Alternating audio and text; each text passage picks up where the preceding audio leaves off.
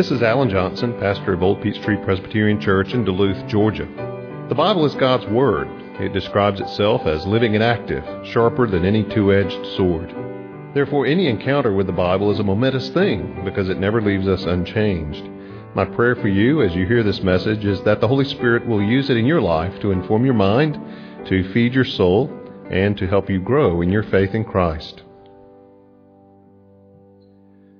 Please take your Bibles and turn with me to Psalm 127. We're looking this morning at Psalm 127 and also Psalm 128, since their themes are quite similar. And while they are two separate, distinct psalms taken together, they sort of flesh out and fill out for us one picture. We'll read Psalm 127, beginning in verse 1 and through Psalm 128. These are, of course, songs of ascent, as we've been studying the series of those in the middle here of the book of Psalms, Psalms 120 through Psalm 134. So Psalm 127, beginning verse 1. Hear the word of God. Unless the Lord builds the house, those who build it labor in vain.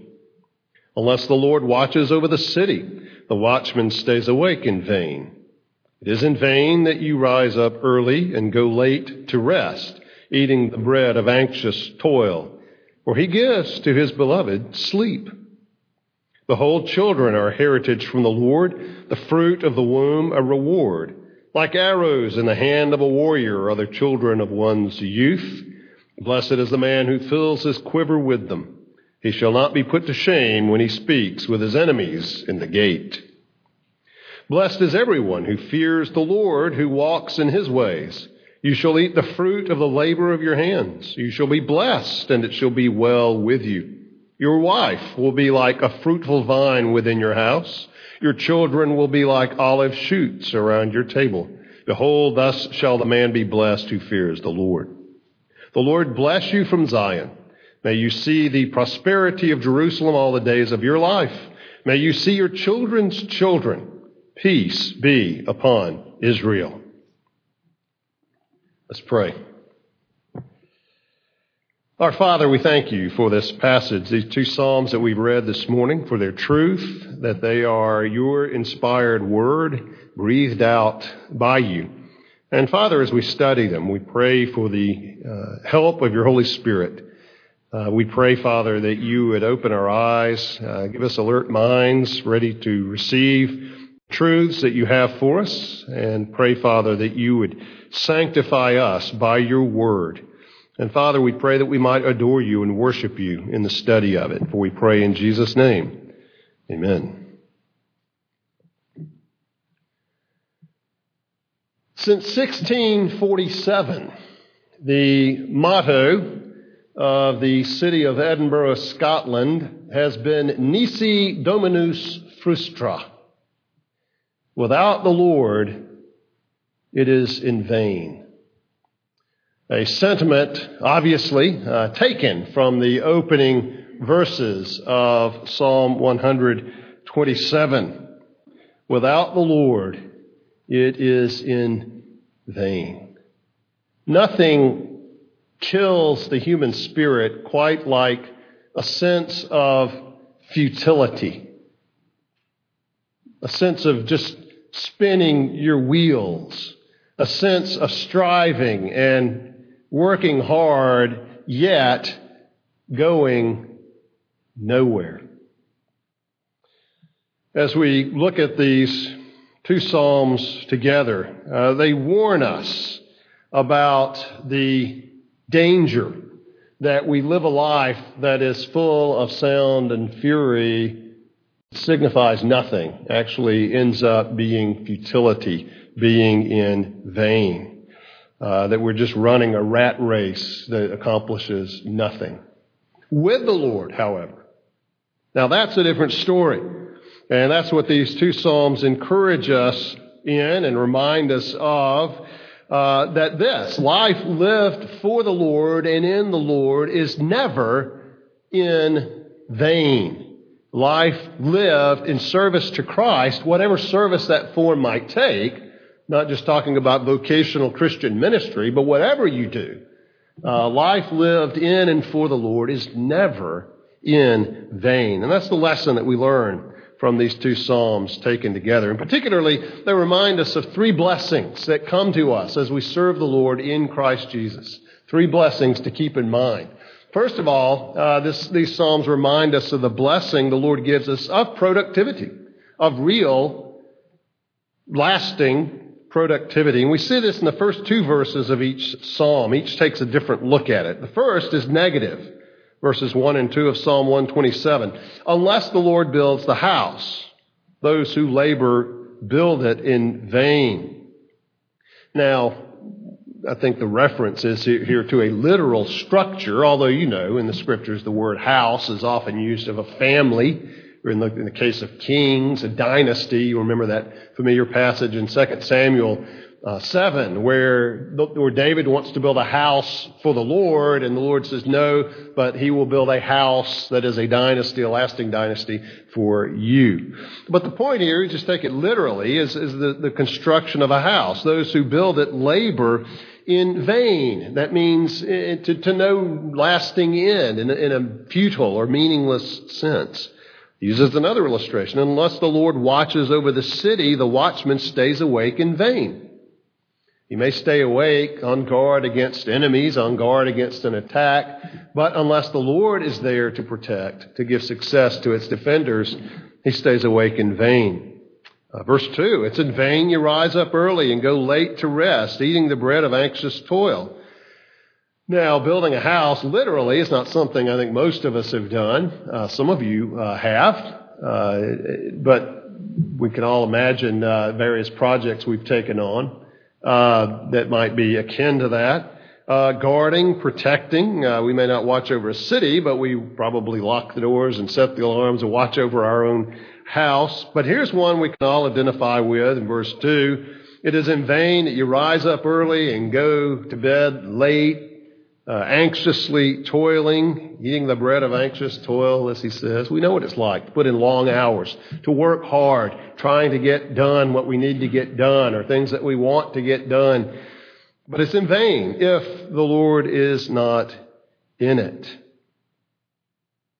But then Psalm 128 takes a more positive view. Blessed is everyone who fears the Lord, who walks in his ways. You shall eat the fruit of the labor of your hands. You shall be blessed, and it will be well with you. A very different picture. Not vanity, but productivity, satisfying outcome to labor. But why the vanity of this? Why is it in vain? We say, we know people that don't serve the Lord, that don't know the Lord, may even curse the Lord, who seem to be very productive, who seem to get good things done. What does this passage say to that? Well, yes, an unbeliever can have success and prosperity and be productive in this world, but only for this world. Only for this world. And because that's the case, because there's no transcendent, overarching purpose and meaning to what he's done, virtually every successful person who does not know the Lord in this world, if they're honest, will admit they hit a point where they say, what is the purpose of all this? When you hit the top and there's nothing else left, what else is there? And find that it's not quite all it was cracked up to be. That's what the whole book, the biblical book of Ecclesiastes, is about. Where King Solomon has the opportunity to try out all kinds of different things. Wealth, pleasure, projects, you name it, with virtually unlimited resources at his disposal. And every time he comes up saying, vanity of vanities, all is vanity. It's meaningless. Ultimately does not satisfy. And that's what this psalm is saying. It's not that an unbeliever can't be productive in this world. But at the end of the day, if all we are is a cosmic accident in the void, what does it really matter? But you see, we who know the Lord and serve the Lord have that overarching, transcendent purpose that gives meaning to the smallest tasks and the greatest endeavors that we take on.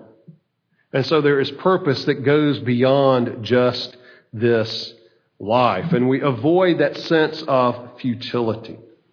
The Lord blesses us as we look to Him and trust in Him with productivity. And that often goes far beyond our efforts.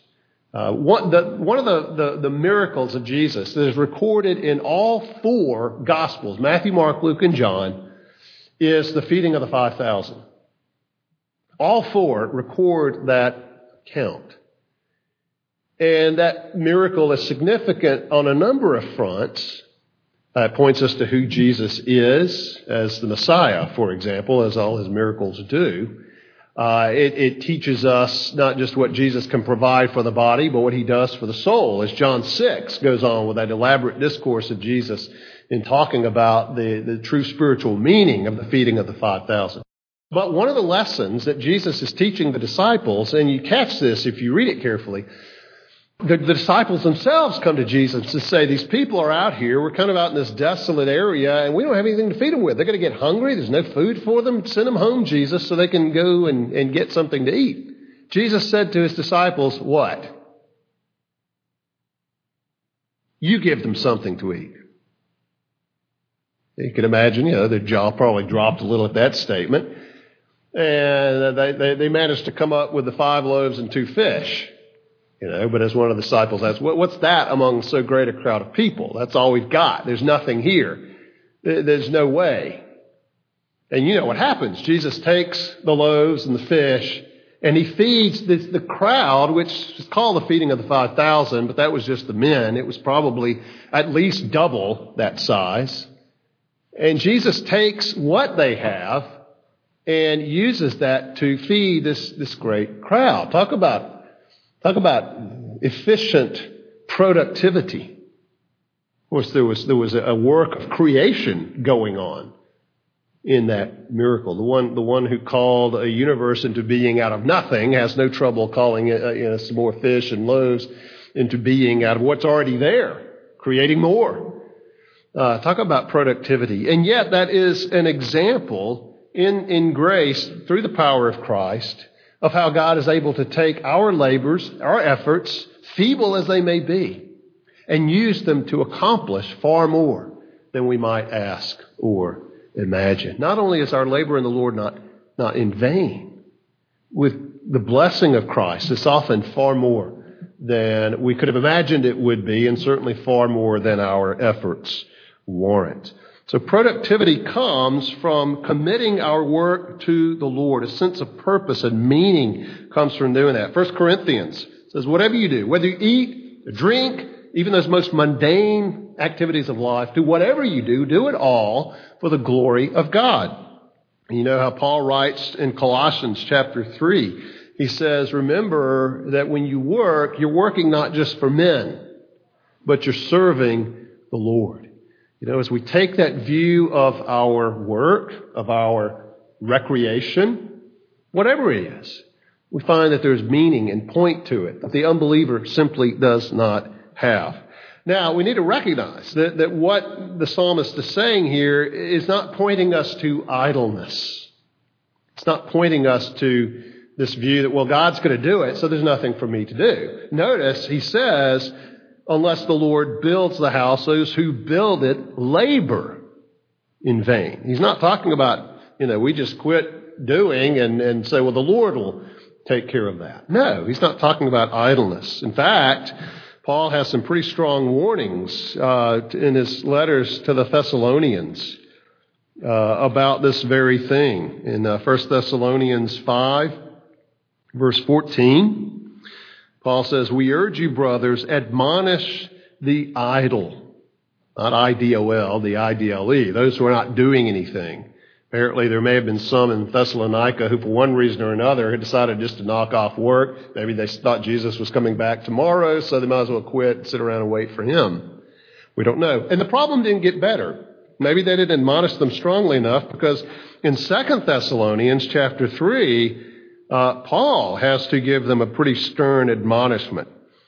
Paul says in 2 Thessalonians 3, verse 10, even when we were with you, we would give you this command. If anyone is not willing to work, let him not eat. For we hear that some among you walk in idleness, not busy at work, but busybodies. Now such persons we command and encourage in the Lord Jesus Christ to do their work quietly and to earn their own living. So this psalm is not an invitation to idleness. Let's sit back and let the Lord take care of it. No, we work hard. We do what the Lord calls us to do, whether it's work or play or whatever, service to the best of our ability. But this also does not mean overworking. The Lord does not call us to wear ourselves out, to exhaust ourselves. Notice the middle of the Psalm 127, verse 2. Eating the bread of anxious toil, for he gives to his beloved sleep. He also gives us the Sabbath day. But he refers to sleep here, not that we lie awake at night anxious over what we need to do the next day or the next week or how we're going to pay the bills or what we're going to do. He points out that with the labor, there's peace. There is trust. There's both effort, but there's also resting in the Lord. That he gives us sleep at night. We're able to work hard during the day, but then we're able to sleep at night, not fretting we should be doing more, but trusting that the Lord is going to take care of us and provide for us. There's a passage in Mark 4. It's easy to skip over, but I think it's an absolutely vital one. Mark chapter 4, verse 26, the parable of the growing seed. Jesus says, the kingdom of God is as if a man should scatter seed on the ground. He sleeps and rises night and day, and the seed sprouts and grows. He knows not how. The earth produces by itself first the blade, then the ear, then the full grain in the ear. But when the grain is ripe, at once he puts in the sickle because the harvest has come. Notice what he does. He does what he should do. He scatters seed on the ground. He does what he's supposed to do. But then it says in verse 27, he sleeps and rises night and day. And the seed sprouts and grows, and he doesn't know how it happens. He does what he's supposed to do, but then he's able to rest at night. And he has nothing to do with that seed germinating. The Lord does that. The Lord makes it increase, makes it grow, do what it's supposed to do. Well, that's sort of a picture of how we live our lives. Sometimes literally, if you have a garden, but more to the point, in our labor, in our work, in the callings to which the Lord has called us. We do what we're supposed to do, then we're able to lie down and rest at night and sleep well, trusting that the Lord is going to bless and use those efforts. It certainly does mean that we work hard. In those same passages in Thessalonians, there are efforts Paul makes to his own laborers, how diligently he labored in the gospel among them. But we want to avoid the extremes of idleness on the one hand, and to use a modern term, workaholism on the other. Trusting and resting in the Lord to make our hard labor for him, good work for him, productive. That's the first blessing. Second blessing is that of a heritage, that of a lasting heritage. Interesting that both Psalms refer to children. Verse 3, Psalm 127, behold, children are a heritage from the Lord, the fruit of the womb a reward. And then again, 128, your wife will be like a fruitful vine within your house. Your children will be like olive shoots around your table. Why the talk of children? Well, we're talking about work, not laboring in vain, and suddenly we're talking about children. What's with that? Well, trying to see the connection of the Lord's provision, the Lord's blessing, the Lord doing for us what we cannot do.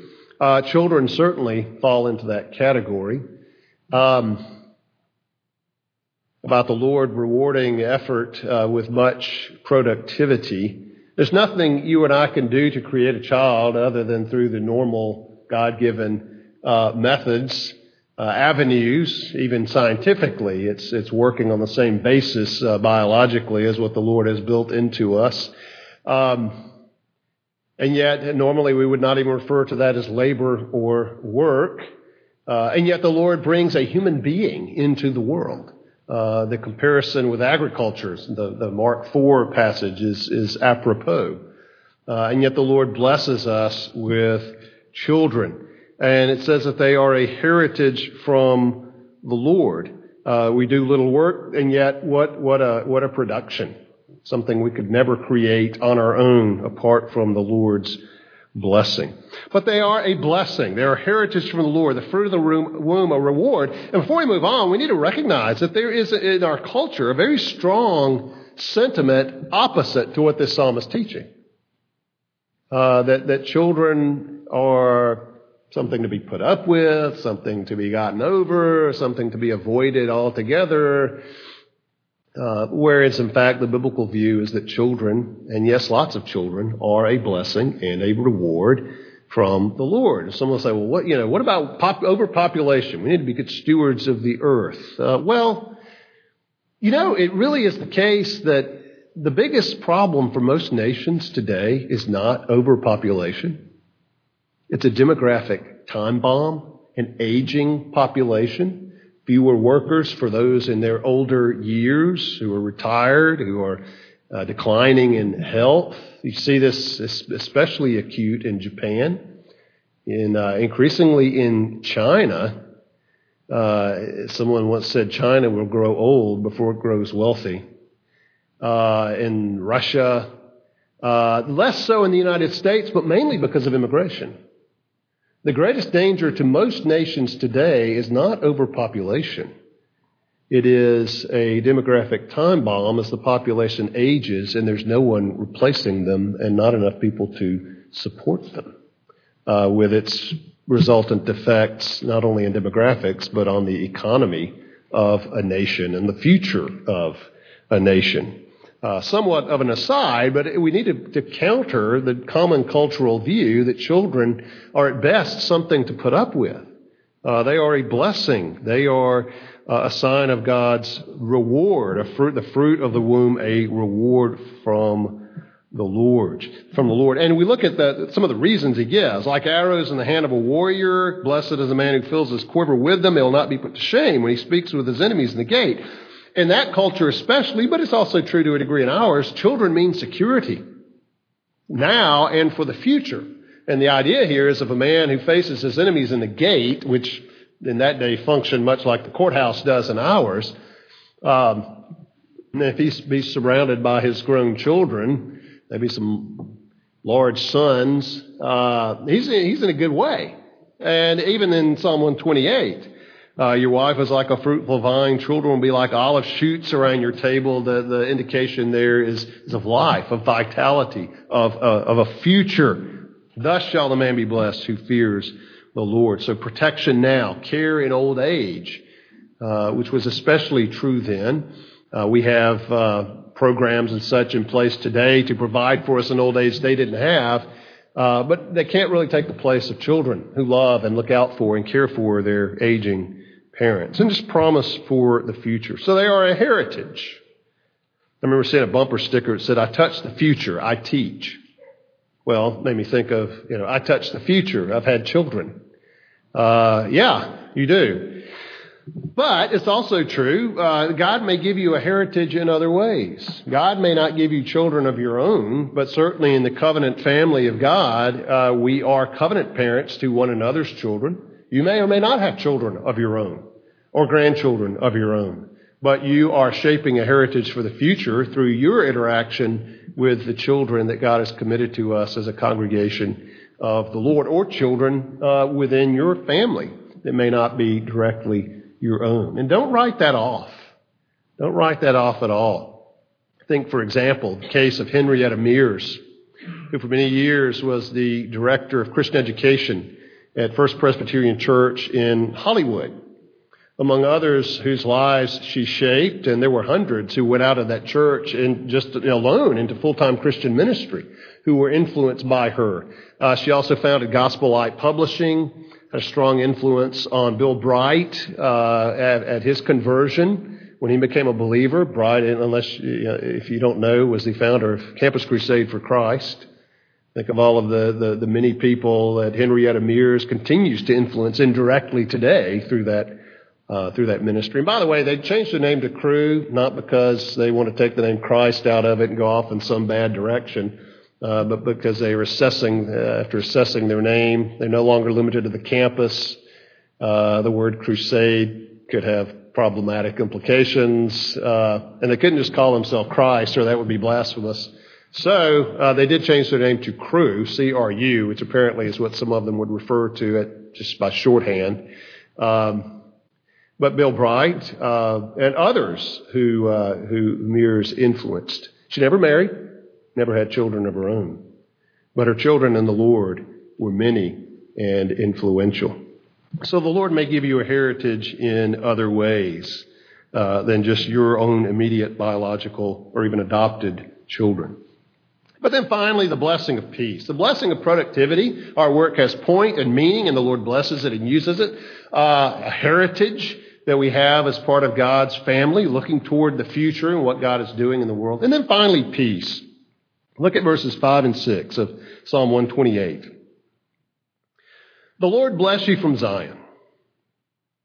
May you see the prosperity. You could think the productivity, the prosperity of Jerusalem all the days of your life. There's the productivity, a blessing from the Lord. May you see your children's children, a heritage. May you see your literal grandchildren, but maybe also your spiritual grandchildren, those you've led and nurtured and influenced in the Lord, themselves ministering to others who minister to others. And then finally, peace be upon Israel. You see, peace is the result. When we serve Christ in faith, trusting Him with the outcome of our labors, when we look to Him, whether it's our own literal children or spiritual children, to give us a heritage that goes on into the future and indeed on into eternity, then there's a sense of peace. Not futility, not frustration, not emptiness, not vanity, but a sense of peace. That the Lord makes what we do significant and that it will have lasting results in this world and in the world to come. Would that Edinburgh and the rest of Scotland and United Kingdom and Europe, and indeed many places today, not finding out in the wrong way the truth of that Edinburgh motto, Nisi Dominus Frustra, without the Lord it is in vain. And they are finding out the truth of that, unfortunately, in a negative way. I trust that that will not be so with you, that we will find out positively through the blessing of God, that without the Lord it is in vain, but with the Lord it is anything but in vain. And Paul reminds us powerfully of that truth at the end of 1 Corinthians 15, after talking about the reality of the bodily, historic resurrection of Jesus from the grave. Because Christ died and was raised to new life, then our preaching is true.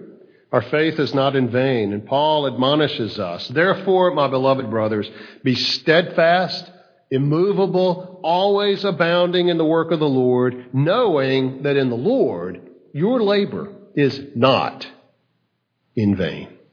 Let's pray. Father, we thank you for that truth. We thank you that we're just not running a treadmill, just spinning our wheels, going nowhere. Sometimes, Lord, in this fallen world, it may seem that way, to be sure. But, Lord, you know. And you receive our service, our labor, our work, our play, as we offer it up to you and do it all to the glory of God. But, Father, we pray that you would make us, as your people, productive in whatever we take up for the glory of God. We pray, Father, that we would see in our efforts in this life, in our families, in our church family, that we are creating a heritage for years to come and indeed for eternity. And Father, I pray that we would know the peace of that we can serve you hard during the day, give you all our might, and then rest well at night, knowing it's all in your hands. We pray it in Jesus' name. Amen.